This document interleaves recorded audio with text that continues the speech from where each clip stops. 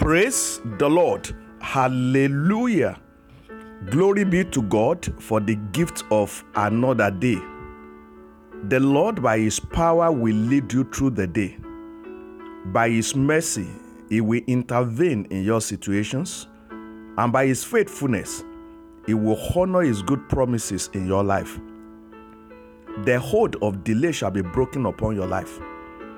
The Lord will release you into your joy in the mighty name of the Lord Jesus Christ. For today's episode of the Priestly Blessings, I will be reading from Deuteronomy chapter 32, verse 4.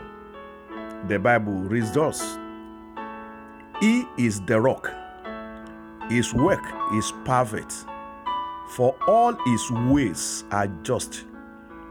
A God of truth and without injustice, righteous and upright is He. This passage tells us who God is and what He does. He is the rock. His work is perfect, and all His ways are just. Hallelujah. Rock is strong, immovable, and reliable. Therefore, a rock is a place of stability in the flood and a place of refuge in wartime.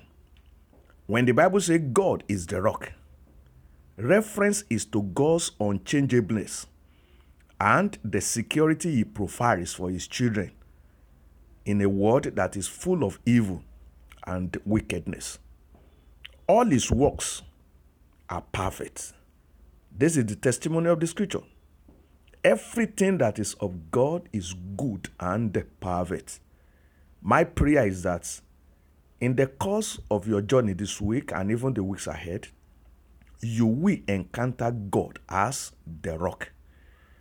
He will show Himself strong, powerful, and dependable on your behalf. As you look unto Him for help, you will not be disappointed. He will shield you from the storm of life. He will set your feet on the rock that is higher than the highest. He will keep you out of the reach of the wicked. The Lord Almighty will perfect everything that pertains to you. He will perfect your health. He will perfect your family. He will perfect your career. He will perfect your finances in the name of the Lord Jesus. Where you have been unjustly treated, the Lord will fight for you and He will vindicate you. I repeat, where you have been unjustly treated, the Lord Almighty will fight for you and He will vindicate you. Those who treat you unjustly shall come under the judgment of the Lord. He will judge every apostle of injustice in your life.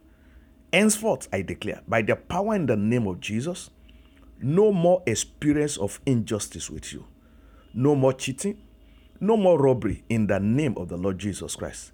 This week, you will see the lines falling in pleasant places for you. The Lord will watch over you. He will keep you and He will take good care of you. Spirit, soul, and body, you are covered with the blood of the Lord Jesus. Go in the might of the Lord.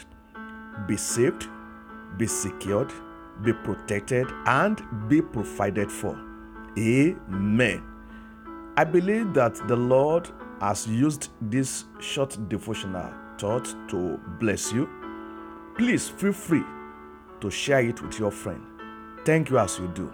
God bless you. Amen.